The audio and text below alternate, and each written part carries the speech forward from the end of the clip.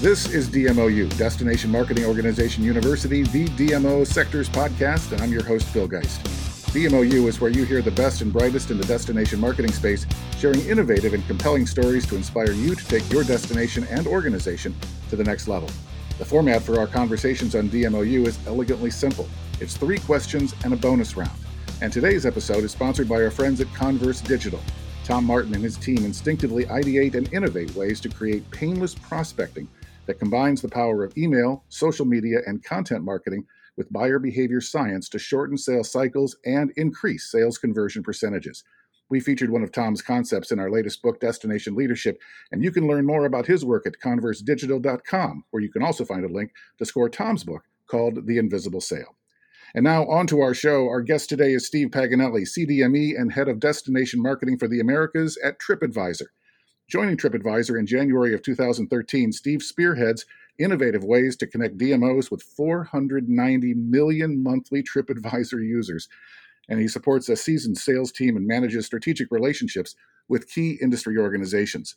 He has 3 decades of travel industry leadership experience, including the launch of a successful digital agency serving destinations, service as the CEO of 2 DMOs, and various conference center management roles. Steve is a certified destination marketing executive, CDME, and now serves on the German National Tourist Office Advisory Board, Destinations International CDME Advisory Board, and is chair of their Partner Advisory Council, DMA West Foundation Board, and the Puerto Rico Advisory Board. Steve Paganelli, welcome to DMOU. Thanks so much, Bill. It's really great to be with you. An honor, actually. Oh, thank you. Honors. We are really excited to have you on, and thanks so much for taking time out during such a strange period in our lives. And it's been a long, strange trip for you and I, brother, because we first got to work together when you were CEO of the DMO in New Haven, Connecticut. And I still remember a brilliant concept that came out of one of our strategic planning sessions with your board. If I recall, 10 of them were hoteliers. You had just taken a pretty steep budget cut. You were facing the loss of a sales position or 2. And one of the hoteliers said, "Hey, we need a CVB salesperson out there banging on doors and bringing us business. I'm willing to put $10,000 down. If we each put $10,000 down, we're only out 10 if it doesn't work, but we'll have $100,000. We can get them out there on the road. And if it works, next year, I pledge I'll put in 20 and we can have 2 salespeople as long as you all do the same thing." And everybody nodded and saying, "That's a great idea." And it was a great idea. It never happened, but it was a great idea. Exactly. Yeah, no, it was one of those great examples of the hotel community, the local tourism industry really believing in the work of the DMO and sort of putting their money where their mouth was in terms of a willingness to step up when the need arose. So it was refreshing. Well, I thought of that as we scheduled this call, and that very well may be what we come to as we emerge from COVID-19 is the hotel community may be in that position to say, "Hey, I can't add another salesperson, but I can probably squeak out $10,000 if everybody else does." I mean, they're hurting just as badly as the DMO world are. I mean, we're joined at the hip when it comes to loss of revenue. But I think we're going to see some really fascinating, innovative ways to get both of our interests back on our feet. So, time for our 3 questions. And the first one is, we often think of our friends at Longwoods International and Destination Analyst when we think of research into the mind of travel consumers. But TripAdvisor is able to discern a ton of insights from the traffic that you record each and every day. As we look forward to when the world begins to travel again, what are you seeing out there? Yeah, it's certainly a crazy mixed up bag. I think it's important to remember that TripAdvisor is a demand side platform, which means travelers come to TripAdvisor solely because they're thinking about travel and more specifically about traveling. So when they navigate to a specific destination, it's because they're, you might say, dreaming, given the current state of things, about that destination. So those 20 million daily visitors drive about 2 billion daily interactions. And each of them provides insights into when they're thinking about traveling, who they're planning to travel with, what kinds of attractions and restaurants they like, and on and on. And perhaps most importantly, and I think relatively unique to TripAdvisor, they're engaging in direct conversations with one another in our forums. So what does all that mean for this kind of crazy COVID world we all inhabit now? I think what's exciting is we continue to see in our forums that the discussions between travelers suggests a really strong desire to get back out there. And the fact that they're evolving plans based on stay-at-home orders and travel restrictions rather than any long-term shifts in the motivation to travel. So getting into the numbers part, about 40% cite having made changes to travel plans only because they had to make those changes, rules and regulations you might file that under. But I also don't want to be Pollyanna about it, because a near equal 38% made changes due to health concerns. People have concerns about their safety. But here's the good news. Nearly all travelers, 97%, indicated that they would feel comfortable traveling within 6 months of COVID being under control. And 2/3 say they would feel comfortable traveling within 2 months. As we saw with spring travel plans, many of them with fall travel plans, they don't want to change those just yet. They don't want to change them until they absolutely have to. And of course, there are some travelers in some of the surveys that we're doing of our travelers who are even more bullish about getting out there within 1 month or within a few weeks, and there'll always be that set. What is comforting and I think encouraging for the destinations is that the majority want to get out there, and they want to get out there sooner rather than later. We dove a little bit more deeply into that, and about 82% are excited to plan their next trip post-COVID. And again, that 2/3 number is kind of consistent. 2/3 of them spent time in the last week planning and researching potential trips to take. And almost half of them have spent up to 5 hours in the last week planning their next trip post-COVID. So, I think we hear a lot about all on folks' hands these days. I wish I could say I'm one of them. Unfortunately, I'm not. But it's clear that a lot of folks are putting that free time to use, thinking about their next trip and travels. I think one of the questions I would have, and I'm not sure that you can delve into this because you're really looking at intent rather than the actual trip, but my biggest fear is we have this pent-up demand, but depending on how long this goes, will we have the resources? As we're spending down our savings, as we're running up our credit cards. There's no question that we want to travel, but will we be able to? No, it's the concern that lingers for me too, Bill. I mean, so many of our wallets have been impacted by this, both, short-term and sort of longer-term implications of that.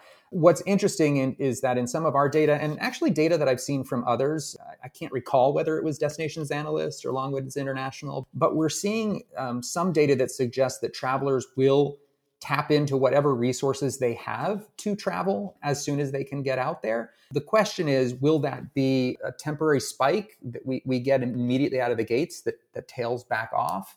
Or is that something that's kind of lasting and self-sustaining? There's been a lot of conversation about how this situation differs from September 11th and differs from the economic downturn of 2008 and 2009. And I think one of those that I heard recently on a call with someone from American Express Travel was that in those situations, upscale travelers, luxury travelers, there wasn't as much of an impact to their travel plans. And what they're seeing among that market today is a more significant impact and hesitancy to travel, because unlike economics and other kinds of things, COVID impacts everybody equally. And so the risk is equal for everybody. Do those things also permeate sort of the decision-making that happens when we do see some control around the situation? So there's the question of timing and when do we have COVID under control? There's the question of, based on that timing, what do our checkbooks look like, our checking accounts look like? And then there is that sort of comfort that travelers will have, and what will their travel demands look like? And we've started to dive into that a little bit. And again, it's been reinforced by every study you've seen out there. Initially, staying closer to home, initially interest in visiting friends and family, maybe in a nearby county or state, and then branching out from there as sort of we get our feet back under ourselves and become a little bit more adventurous. And I think we'll see some of that waver also by generational category too. Yeah. And the cruel twist of fate is, if this does turn into more of a drive destination, 2 to 3 hours at max, those are going to be more rural communities, which probably have smaller DMO budgets, which have been decimated. And so will the small destinations that are perfect for this next summer to fall to winter of travel, will they be able to get the word out in any way other than social? And so that's going to be the challenge. Yeah. It's a great point, Bill, because I think, we have a wealth of these smaller destinations that you talk about. Frankly, a lot more of them than there are big destinations. And the competition is going to be fierce for that local drive, or that local road trip. I was having a conversation with a destination marketer down in Florida recently, and remembering my family would hop in the family car every summer and drive from New York down to Florida. Will we see more of that as well in the initial months? So not necessarily limited to just our sort of 100-mile circumference, but the old family road trip. Is there potential for that to return? Yeah, one could hope. Exactly. So TripAdvisor just celebrated its 20th anniversary. Now, people forget, but you launched before MySpace was a thing, before Facebook. Share with us some of the statistics of where you are today and where TripAdvisor is headed next. Yeah, sure. It's actually kind of funny. I was listening to your DMOU with Mike Gamble, 2 months ago or something like that, and he was sharing that it was Searchwide's 20th anniversary this year. So I had no idea that we launched the same time, and I'm just hoping that we can be as influential in our impact to the industry as they have been. Well, you are, and you are. But I will say, and actually Searchwide was very impactful on my life and career for sure.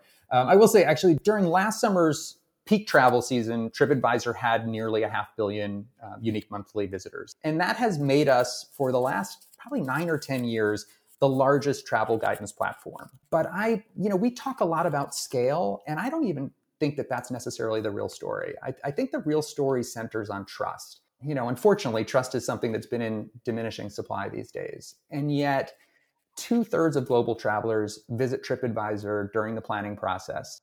Mm-hmm. And over 80% of those, in various studies, indicate they won't book anything before consulting other travelers on our platform. I mean, it's just amazing when you think about the impact in those 20 years that this one platform has had on the way we travelers sort of think about and plan travel, and the confidence that it gives us to do that. Oxford Economics has done a study the last, 4 or 5 years, looking at the influence of TripAdvisor.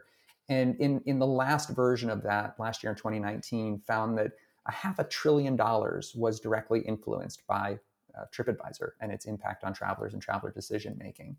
And when you think about the trust piece, we've done a bunch of studies over the last year or so and seen that TripAdvisor holds the highest trust scores across many other sites, platforms, and information resources across every generational set, from Gen Z through Boomer. And I have to admit, it's even working for TripAdvisor, I sometimes find myself wondering, what is it, the magic that sort of makes people as committed or placing TripAdvisor on sort of that pedestal that they have? And a hotelier and sustainability consultant crystallized it for me recently. He said that they see reviews across a variety of platforms now. It's not just TripAdvisor. He said, but the only reviews that matter to him and the hotels that he works with are the ones that appear on TripAdvisor.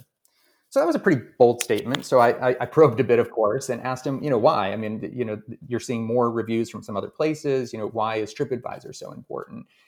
And his answer was that the reviews on other platforms are often just like star type ratings or brief comments that lack context, whereas TripAdvisor reviewers are constructive and specific in the ways that they help travelers make decisions, and hoteliers actually improve their service and offerings. And so it really does come back to that notion of trust and authenticity, which probably matters now more than ever. And that's very interesting, because as TripAdvisor burst onto this with the beginnings of negative reviews, a lot of people in the hotel industry really, you were the enemy. Yeah. And for it to have evolved into that amazing level of trust is pretty sensational. Yeah. When I left managing a DMO, running a DMO, to launch a DMO division for a digital agency, that digital agency's specialty was hotels. And at the time, I was only loosely familiar with TripAdvisor. And yet this digital agency was doing a ton of work for their hotels on TripAdvisor. So when we launched this DMO division, there was a lot of interest in taking TripAdvisor reviews and putting them onto the DMO websites we were building. And as you say, a lot of DMOs were very reticent about that. Right.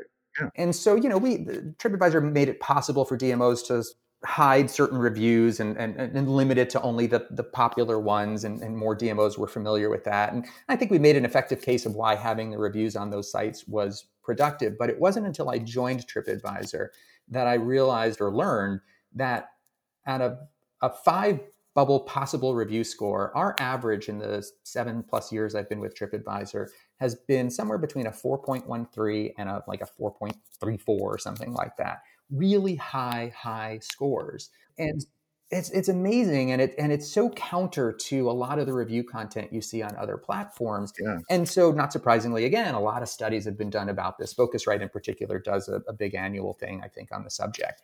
And what they find is that travel, first and foremost, is an innately positive experience. Even if you think about, the negative experience you might have on a flight or maybe at check-in or something like that, overall, travel is a positive experience. And the travelers on TripAdvisor who share their feedback, who share their reviews and opinions, are doing it because they see it as a role to pay it forward. And so they end up concentrating on the positive much more than they do the negative. And that's not to say you don't find negative reviews, of course you do, but it speaks to something I think that's actually bigger than TripAdvisor. And I think that's sort of the power of the travel industry and the travel experiences that we have. Well, and for those of us that are consumers of TripAdvisor, knowing that 4.2 is the average, you really need to walk away from a 2-star. Because everybody's so positive and you've got a 2, you really screwed up. Absolutely. And it's also interesting because travelers have learned how to navigate reviews. And I do this myself. Like, I'll disregard the most glowing review and I'll disregard Sure. the most negative review. And then I really start to filter from there and look for reviews from people who are kind of like me or think like me, which surprisingly you can tell either from their reviews or by looking across multiple reviews that they've submitted, things like that. Yeah.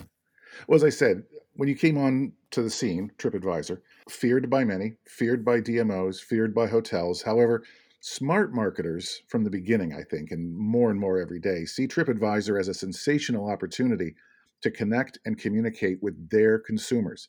So tell us, because I don't think a lot of DMOs are aware of the breadth of the offerings that you make. I mean, for those that saw you initially in an adversarial role, they can now partner with you for significantly greater reach. Yeah, no, absolutely. And I think it's very true. And I say that despite the fact that we work with 800 or 900 DMOs globally. So even though we work with a lot of DMOs, I still think that there are many of those that do work with us and many of those that don't really understand all the different ways that we can kind of support their mission and their objectives. The most obvious, and certainly the one that puts sort of money in our wallet, if you will, if I can be crass, is the advertising and marketing piece. They do that by targeting travelers for whom the destination is already on the consideration list. They do it for travelers who are located in their core feeder markets. They target travelers who are considering their competitors, and they look at travelers who are kind of aligned behaviorally with the destination's offering.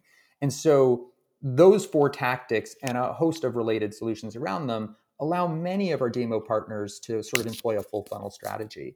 But that is just one piece of really 4 core areas that we work with destinations. The next is around content. In the past 5 years, and particularly in the last 2 really, we've expanded content available on the site to supplement what has been dominantly a user-generated content platform. And that's been our backbone. And now DMOs are creating and repurposing content that they're using through other channels to reach that massive yet targeted audience that we have. And then sort of an extension of that in the third area is around content syndication. We list or have listings for over 8 million businesses on TripAdvisor.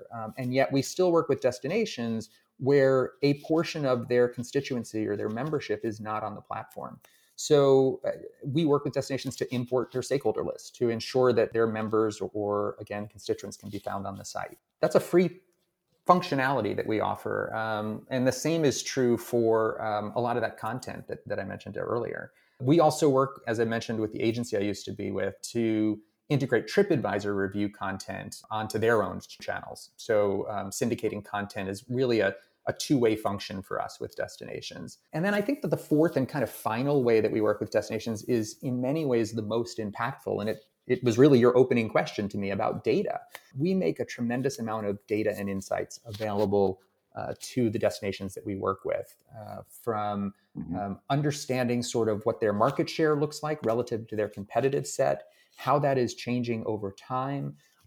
One of the things I'm most excited about that we've been doing in various formats over the last 18 months or so is really looking at what is the lift in behaviors from travelers who are exposed to a DMO's advertising or messaging on TripAdvisor versus those who still went on to visit the destination, but they were never exposed to the DMO's messaging. And what we find time and again is this incredible lift that DMOs are driving for their communities. We see it in the amount of attractions content that those travelers who've seen the DMO's ads end up consuming. We see it in ADRs and length of stay. We see it in the consumption of restaurant content. So that ability for a DMO to be able to say, here's what happens without us, and here's what happens with us is so incredibly important in this day and age. Well, probably always. I mean, for as long as I've been involved with DMOs, that question of do we need the DMO? What I have had legislators say to me, well, people already come here. Why do we need to spend money advertising? And I have been in the business for a long time, as you Yeah. pointed out, unfortunately, at the beginning, and and that hasn't changed. That has been consistent, unfortunately. I think those kinds of insights and other kinds of research that we conduct on behalf of the destinations that we work with, I think is one of the most powerful ways that we support and work with them. A few minutes ago, I mentioned that it was your 20th anniversary, and what can we look for in the future? When we talked prior to this call, you were saying that obviously the anniversary was going to launch, I think this month or maybe last month, and of course COVID kind of got in the way. Yeah. What changes will we see going forward for DMOs, or are most of the changes that we're going to see in the next year on this 20th anniversary more consumer faced? No, they are both actually. I will say this, and not just because I manage our DMO efforts at TripAdvisor, but when I think about the partners that we work with, DMOs share sort of a most favored nation status, if you will, because like TripAdvisor, like our platform, DMOs are focused on all sectors of the travel industry, as are we. And so, as we have been moving down the path towards our 20th anniversary, thinking about a rebranding and evolution associated with that, DMOs have very much been at the forefront of sort of what we've thought about relative to that. So it might make sense for me to take a step back and talk a little bit about the brand effort and the platform changes that are happening, and then sort of talk about what that means in terms of destinations. One of the things that became apparent as we prepared for this 20th anniversary is that we have this sort of outsized position in the marketplace, but we've never really put a stake in the ground in terms of what the importance of travel is, and the fact that our platform in particular is really focused on showcasing the good out there. Good means different things to different people, but at the end of the day, we're all looking for that good destination to visit. We're looking for that good hotel to stay at. And we are on TripAdvisor because we want to share the good experiences we've had with others. And so a big part of this 20th anniversary has really been transforming our brand to reflect that and to kind of put that stake in the ground about the importance of travel. That needed to be, and I think is by design, much more than just sort of a flashy marketing campaign. Of course, there's one of those associated as well, but it really is about preparing TripAdvisor to meet the needs of travelers for the next 20 years. And one of the things that I think emerged is that the reason that TripAdvisor has become so influential for travelers is at the end of the day, it's about people-powered planning. It's about this idea that we trust the opinions of others to help guide us and help shape the decisions we make. And we're most interested, and this is, I think, one of the areas that we're going to be looking to get better at having the experience of people who are like us, who've been to a place before, help shape those decisions, right? The more similar a person is, the more value that their opinions have. Yeah. And Right. I mentioned you can get at that a little bit in reading a person's reviews and comments, but that's something that we're really focused on emphasizing more on the site. And so what does that mean for destinations? I think what you're going to find, I mentioned earlier that we've done a lot to supplement our user-generated content with other content from destinations, from other publishers, from influencers. And we're at a stage where we are now, we've learned from the expansion of that content and now are in a position to activate that content in different ways to help move travelers down that purchase path to ultimately choose a destination, which, for me is the piece that I focus most on. Obviously, we want to help them choose a hotel and all those other things as well. But for my little piece of the world, it's really focused on that destination selection process. It's also causing us to think more boldly about the opportunities that a destination has to be part of what we're doing. And that means up until now, most of the things we've done with destinations have been things that we've done within sort of the confines of our website. But our audience engages with us far beyond just our website. They engage with us through our social platforms. They engage with us through other marketing and advertising we're doing. And so a big focus for us in 2020 and beyond is creating more opportunities for destinations to be part of that messaging and to work with us beyond just our own website, but all of the different places that we're influencing and touching travelers. And then the last piece that I'll spend time on is data. And again, you sort of set this up nicely at the beginning. We sit on this amazing amount of fresh data, meaning it's data from what a user did 5 minutes ago, not what they did 2 days ago or 4 weeks ago on some other platform, that we own and that we don't make available through other channels.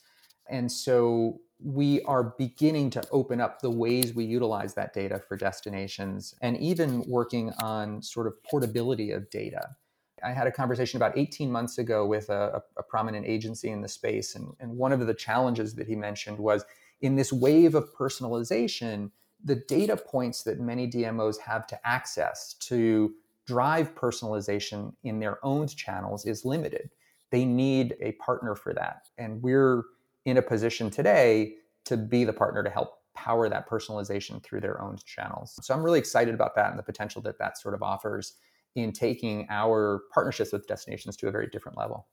Yeah, it's been an exciting evolution. So for those that want to learn more about these new opportunities and the existing opportunities, where do they find more information? Thankfully, I have a great team and many of the DMOs out there know them, but I would encourage people to outreach to me. I'm very accessible and very responsive and can, if not answer their questions, connect them with the right folks who can. And again, thankfully, I have a great team who has really deep relationships across the space. Great.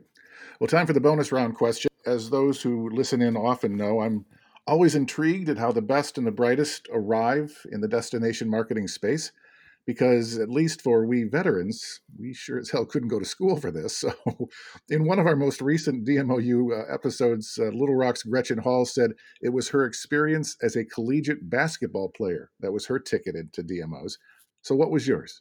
I wish mine was as exciting as Gretchen's. I listened to that podcast and thought, wow, that's cool. That's really cool. Mine, as you said, at the time I was in school and studying, travel and tourism was really the furthest thing from my mind. Although I did initially intend to study international business. The way I got into this was I wanted to live on campus summer of my freshman year. And as someone who was paying for college himself, that meant I had to find someone who was going to pay for housing for me for the summer. I went to Hofstra University on Long Island, and they ran a summer conference program that included housing. And I thought, oh, this is great. This is perfect. I can get this job. And I had another job lined up too. So I have 2 jobs for the summer and applied for the job and didn't get it actually.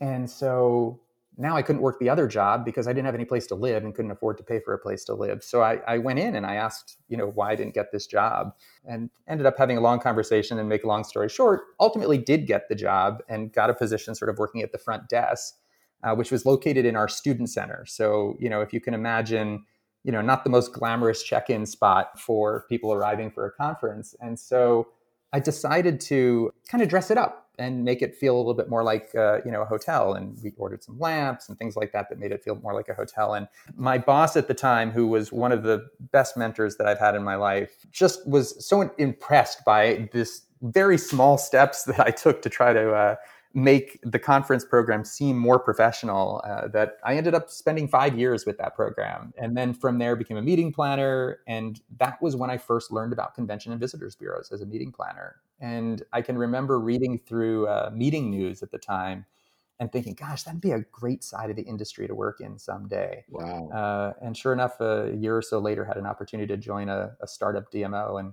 have never ventured far from the DMO space since.